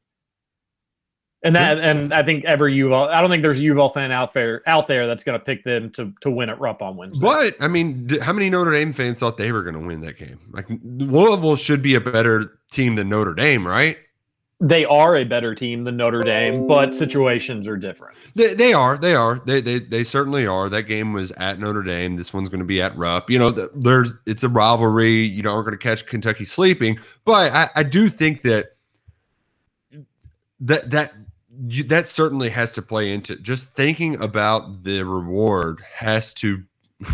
Well, that should outweigh the risk. I don't think you're thinking like a U of L fan right now, but I do agree. I mean, I agree with you. That's what U of L fans need to say is, listen, we may end up losing to Kentucky. Things are really bad, but let's go in there and let's see what can happen. And even a competitive loss, I think, could kind of, they would never admit it as a moral victory, but that's probably not even the right word for it. But even if they went in Rupp and fought and came up just a little short, that could be a good spark and turning point for them getting into conference play.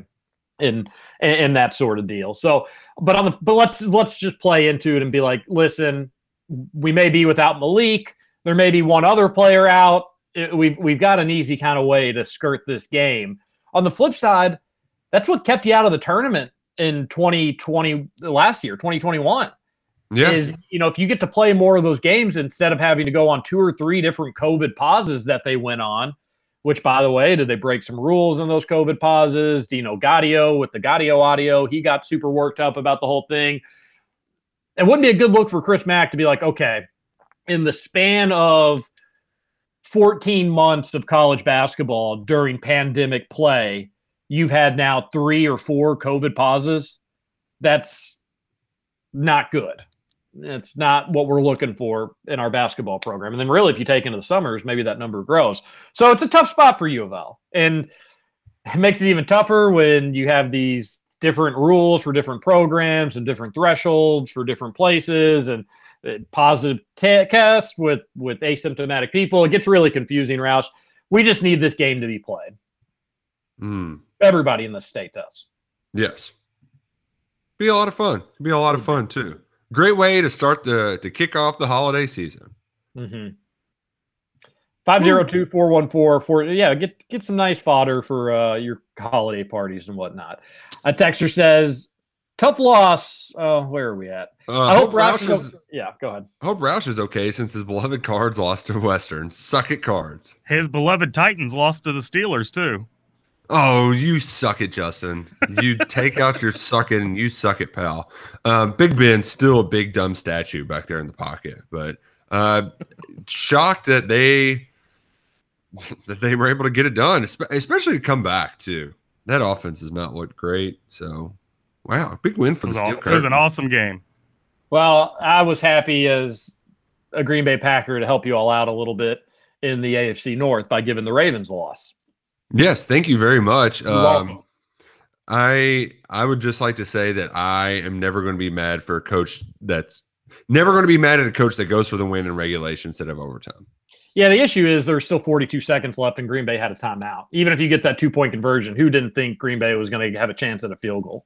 Right. But I'm still like, they could have a chance at a field goal even if you tie it there, you know? So might as well go for it. I trust Aaron Rodgers to win that most times, no matter what. So why not just try to go for the win there and get lucky, you know? Really, the big mistake is they should have gone for 2 the first time they scored. When they were down 14 and they scored. You always go for 2 when you're down 14. You go for 2 there, and then they wouldn't have had to worry about getting it, or, then they would have known they had to have gotten it. That's where the mistake was. Yeah, with 42, I knew if they scored, they were probably going to go for 2. I was just hoping if Green Bay was going to get them, if they were going to score, there'd be enough time for Rodgers to have a chance at a field goal. With 42 seconds left in a timeout, I was like, okay, that's enough. That's enough time for him to be able to do something good. They went for 2. Definitely. It was their bad decision. I hate that play too, where there's only one option. Yeah, that's the part I don't like. I just don't like the play call as much. But I did like the Detroit Lions play call. That was, God, they just put it on. Absolutely put it on the Cardinals. What a hilarious outcome. I mean, that was great. I was happy to see it too. Man, and then the way they lose the number 1 pick from it, though, and the Jags end up getting it. So shout out to you, Jags, for you fired your coach, and now you got the number 1 pick. Great week to be a Jacksonville Jaguars fan. That absolutely is. Did they beat the Texans? Oh, I guess they lost. No, yeah, they looked bad. Brandon Eccles had a pick 6 yesterday. That was cool. Trying to think, there was one other NFL thing. There was, Tom Brady. That game, I tried watching some of that last night, and my goodness, the 3 and outs in that Bucs Saints game. I mean, pretty much everybody on the Bucs got hurt during that game, but still, that was just first shutout of his career.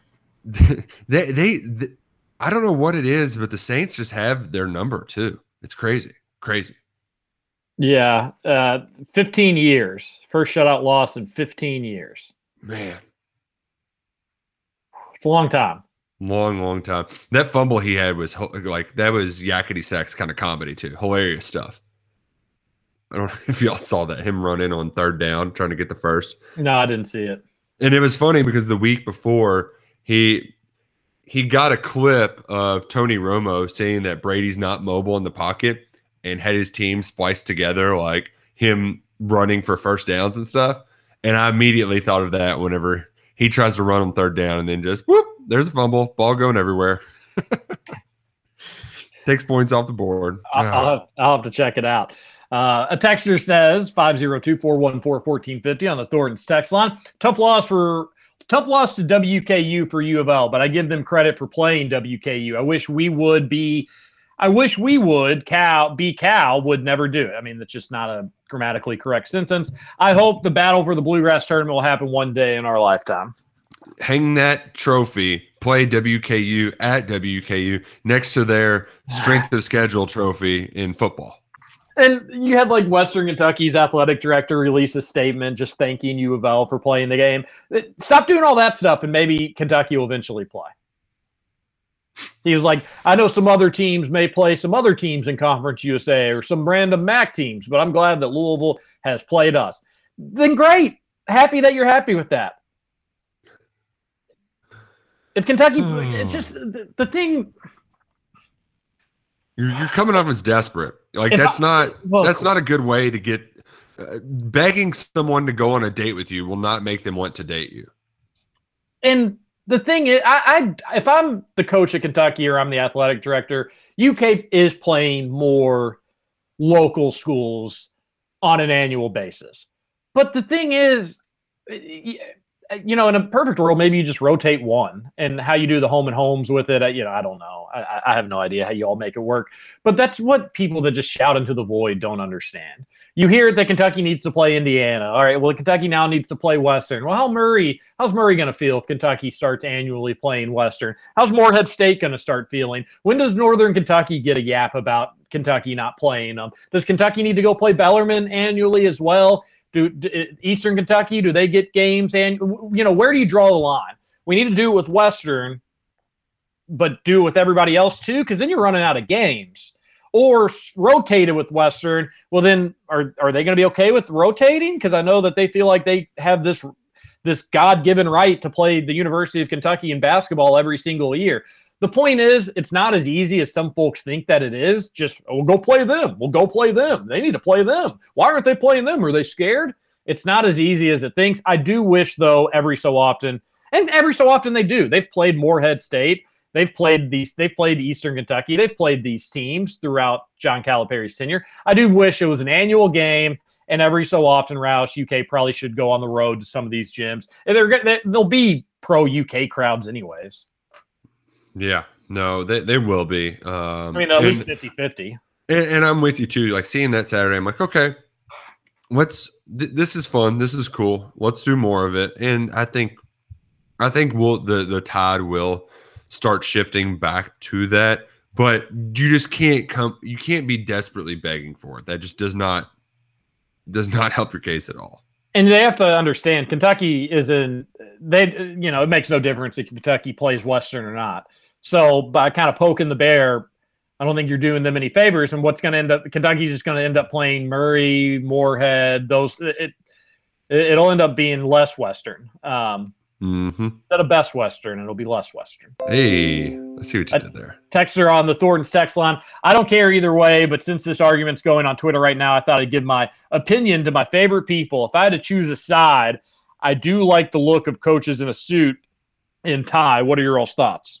No, this take speaks to my heart. Speaks right to my heart. You know me. I love the dumb take of we need suits. And it's mostly because I like the suit swag of coaches. I like kind of judging them off, and it's a nice look. To me, it doesn't really. Go ahead, TJ. I was just gonna say, with most everything with me in life, people just wear what you want. I don't care. If it makes you happy, for me, it doesn't matter. But with Indiana this season, I'm all about the suits because they're undefeated when Woodson and staff wears the suits. Oh, that's some great analytics. And winless when they don't wear the suits. Wow. I watched some of the Indiana Notre Dame game. Notre Dame still couldn't hit any shots. They stink. Yeah. No, Indiana played awful on Saturday and won pretty handily. Indiana couldn't hit much either. Notre Dame can control tempo, and Kentucky just got sucked into it and couldn't. But again, if you can speed teams up by making shots and making the other team play with a little sense of urgency, and Kentucky just couldn't do it. So it ended up being stuck in the mud the whole game, and we saw it all worked out. That was a bummer. But Hoosiers, good for you, Justin. I know you're happy. Thanks. A texter says, other than being used in the Wildcat, could Destin Wade be an NFL-style running back, a Derrick Henry type? I say we start the Destin Wade-Derrick Henry comparisons now. He's not even close to the size of that dude. Well, nobody is. For what it's an worth. NFL style running back. Also, what is different about a regular college running back and NFL style running back? It's just a running back. Yeah, the running backs are all. Green Bay, you could flip a coin. Aaron Jones and AJ Dillon, completely different builds, very different styles. So there's not a prototypical build for an NFL running back. You can be kind of smaller and quick and catch passes, and NFL teams are going to find ways to pay you a ton of money, or you can be a bruiser. And if you're good at that, there's a spot for that as well. With Wade, Roush, I guess to answer this question for the texter, how do you think Kentucky will use him? The go-to has been as H-back slot, something like that, but it's kind of a crapshoot at this point. You got to wait, see how he responds to college weights and right, and how he responds to just getting out there on the field. Kentucky's going to obviously use him in the area that they think they can use him best. I'm excited to see it. Any chance at quarterback? Yeah, but a realistic shot, hey, year one, we're going to let you take all the reps with QBs. Let's see what you got. Or is it going to be you're going to get a week? Okay, we actually think you're going to be a lot better at this. They generally keep their recruiting promises, it seems like. At least for a year. That's what they did with Cummings, So I think they're giving me the first year because, what's the first year? I don't think he would. I don't think he would be playing much in his first year if he was at the other position. So you might as well try him at quarterback. And who knows? Maybe he does respond and he takes to it well and he ends up being great at it. But I just think you lose some of what makes him great, and that elusiveness and athleticism if you put him at quarterback instead of letting him play in the backfield or as a kind of a slot receiver. Who knows? He could be a Derrick Henry style running back. I exactly. I am really excited about the offense with Will Levis for year 2. But at least in year 1, Kentucky didn't ask him to make a ton of really difficult throws. Generally, a lot of times it was 1 or 2 reads, and a lot of times people were open. You just had to not make a bad throw. So yeah, you never know with Wade. I love quarterbacks that can run. It always gives you a bailout. So it'll be something to keep an eye on. Do you guys think the Louisville game will get canceled due to COVID? If so, do you see them replacing the game with another team? Yeah, probably not with another team because they're running out of time. Right, and it's near Christmas, so that makes things even more difficult. Yeah. But we talked a lot about that at the top of the show. You can hear that going back and listening to the Kentucky Roll Call podcast, brought to you by our friends at Cornbread Hemp. Use the code Big X at checkout. You get 30% off your order this holiday season. I know a lot of folks have been running around like crazy. This is a great way to relax. 25-to-1 ratio, CBD to THC. The gummies are wonderful, and man, really hit the spot after chasing kids around all day Sunday. So highly recommend the gummies from our good friends at Cornbread Hemp. And they got more than just gummies too. Tinctures, a lot of stuff for you to choose from, oils, everything under the sun at cornbreadhemp.com. A texter on the Thornton's text line says, are we still pursuing any uncommitted high school recruits or transfers that you know of? And what positions are we looking at? Well, the cornerback from New Jersey. Yeah. Kentucky still Final Four in that one. Nothing's really leaked out if he signed during the early signing period with anybody. Jalen Farmer, too. He also did not make a decision. Kentucky's trying to flip the Florida commit. And then I think the rest will probably just be up to the portal. So it would be weird if you didn't have any signees. Even since they adopted the early signing period, they've always had at least one guy sign in February. So yeah, you got to get somebody. Yeah, and that could end up leaking out a little bit later on. There might be somebody we don't know about, but they also could just be saving all of their chips for the transfer portal. But I did see where the Rutgers kid committed to FAU. Glad to see that. I didn't think he was that good and he was worth it. So they're going to keep their options open for the most part. But tackles, cornerbacks, probably another receiver from the portal. That's kind of where Kentucky's head's at. Well said. I look forward to getting some more big names. A texter says, yeah, but TJ will take weekend getaways to fun places like Boston. Roush, it seems like you go spend time in Amish country of Ohio or the beautiful beaches of Indiana. Yeah. Just always scenic areas. But no, we're having a good time. We're catching up. Football season, we just don't come up here. So this is a break to catch up with friends. One of Brooke's friends got engaged, so we had a little party for them. Seeing just a lot of cousins of Brooks and stuff that we haven't seen. There's going to be a lot of play dates for Duke Boy this week. And, man, he's become a real big Santa fan. Loves seeing Santa and snowmen, lit up at night. So we're going to get to see him. He's going to get to see Santa this week as well. So very, very excited. Huge news for Duke. And that's what it's all about. Holiday, spending time, friends, family, and hope a lot of folks have been able to do that over the last few weeks. If not, hopefully maybe this is the week for you. A texter says, good morning, roll callers. Just sucked down a coffee and inhaled a wide willy. Well, I've got you guys. Well, I've got you. Last minute Christmas idea for all you Cats fans. Tom Leach and Mike Pratt wrote a book, and we'll be doing a signing tomorrow from 1 to 3 at Our Place Liquor. Stop in, best liquor store in town. Great liquor store. If I'm not mistaken, I think that's over there on Poplar Level Road. Could be wrong about that, but not the best in town. Whoa. I disagree. I think it is. Big Leach and Pratt fan. So if you're a UK fan, go check out those guys.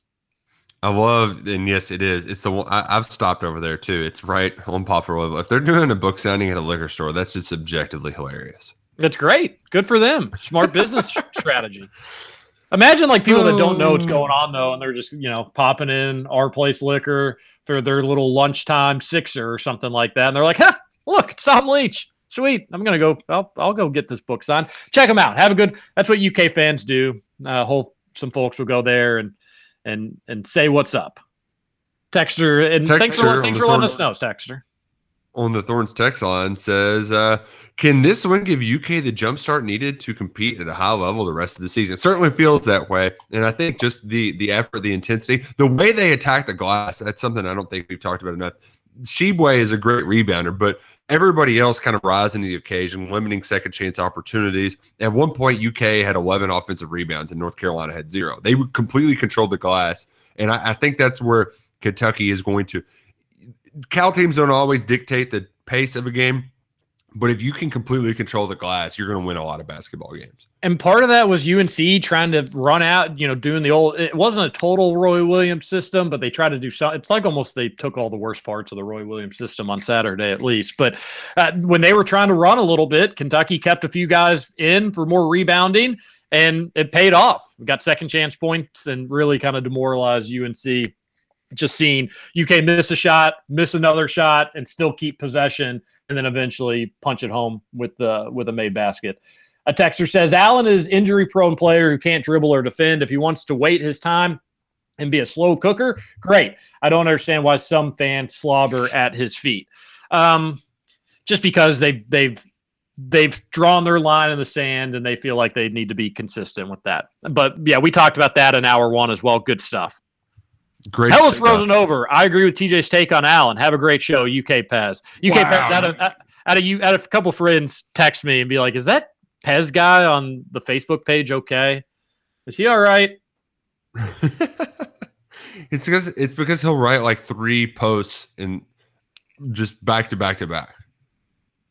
We always love hearing from you on the Facebook page. A texter says that Bugs Bunny quote went with Mark Stoops quote tweeting you. Did intern Cat show up at the party? Mark's story. I said if UK keeps extending its lead, they should have a good chance at winning. And Mark's story was like, I guess he's right. It was just a joke because, if you're extending a lead, you're going to win. So, yeah, sorry. I didn't send over the picture with your texter. My bad. Nick, those players did something awesome, but that argument you're making doesn't make sense because they could have done that before nil. The UK basketball team raised millions with Cal for the hurricane relief before nil. The donations are great and amazing, and thank you to the fans that donated the money. Yeah, well, they're going about it in a different way. They're using their name, image, and likeness to raise money as well. And you could do that, but you'd have to get like a waiver from the NCAA when UK did the Hoops for Haiti sort of deal and stuff like that. They would always approve them because it was for a good cause. But now it's just people can make money, and Americans, I think for the most part, are good, and you're seeing some cool people do cool things with their newfound cash. Boom. I think that's Roush's overall point. Yes. And also that it's not the devil. Like, noise the bejesus out of me. John here. Good morning, y'all. Put some respect on Jake Paul's name. Oh, my gosh. Nighty-night, Woodley. We don't care. We don't care, John. John, you're never going to get us to care either. I mean, I watched the one highlight a couple times, and that was cool, but, that's all. Totally knocked him out. If he's in a big boxing match against a big actual boxer, big-name boxer, then we'll talk about it then. But, no. Oh, man, the Cats are no joke. I love the beatdown against the trash heels. We know what we are capable of doing, so bring on the Louisville. And if they can't show up, we're ready for Gonzaga. You can get your trash booty some too. Gotta go. Talk to you later. Yeah, I'm down for whatever. Just play somebody. A texter says, hey, TJ, been a while. Suck it, Nick. You still suck. And this still TJ's show. Yeah. Wow. Mitch Barnhart should quote tweet Western Kentucky statement thanking U of L and just say, cool story, bro. Have a great day. Suck it, Nick. Imagine Mitch Barnhart saying cool story, bro. Well, no, really after Wednesday's game, Mitch Barnhart should tweet and be like, we just want to thank Louisville for playing this game. Just do the exact same thing. Be like, it's big for the state that the Cards are willing to come here and play us and stuff like that. Just really hit it home with them. Oh, man. Is anyone that posts on Facebook really okay? It's true. That's a good point, Texter. That's a good point. We're out of time. Everybody have a great day. Thanks for all the texts in the show. It's going to be a fun week and previewing the Cats and the Cards, hopefully. Maybe get a better idea to make sure that game's going to be played. We all hope it will be. Roush, Justin, this was a lot of fun. Good hearing from you fellas. A lot of fun. Everybody have a good day. This is KRC on Big X Sports Radio. TJ Walker, Nick Roush, Justin Kalen. We'll see you on Tuesday. All I do is win, no matter what. Got money on my mind.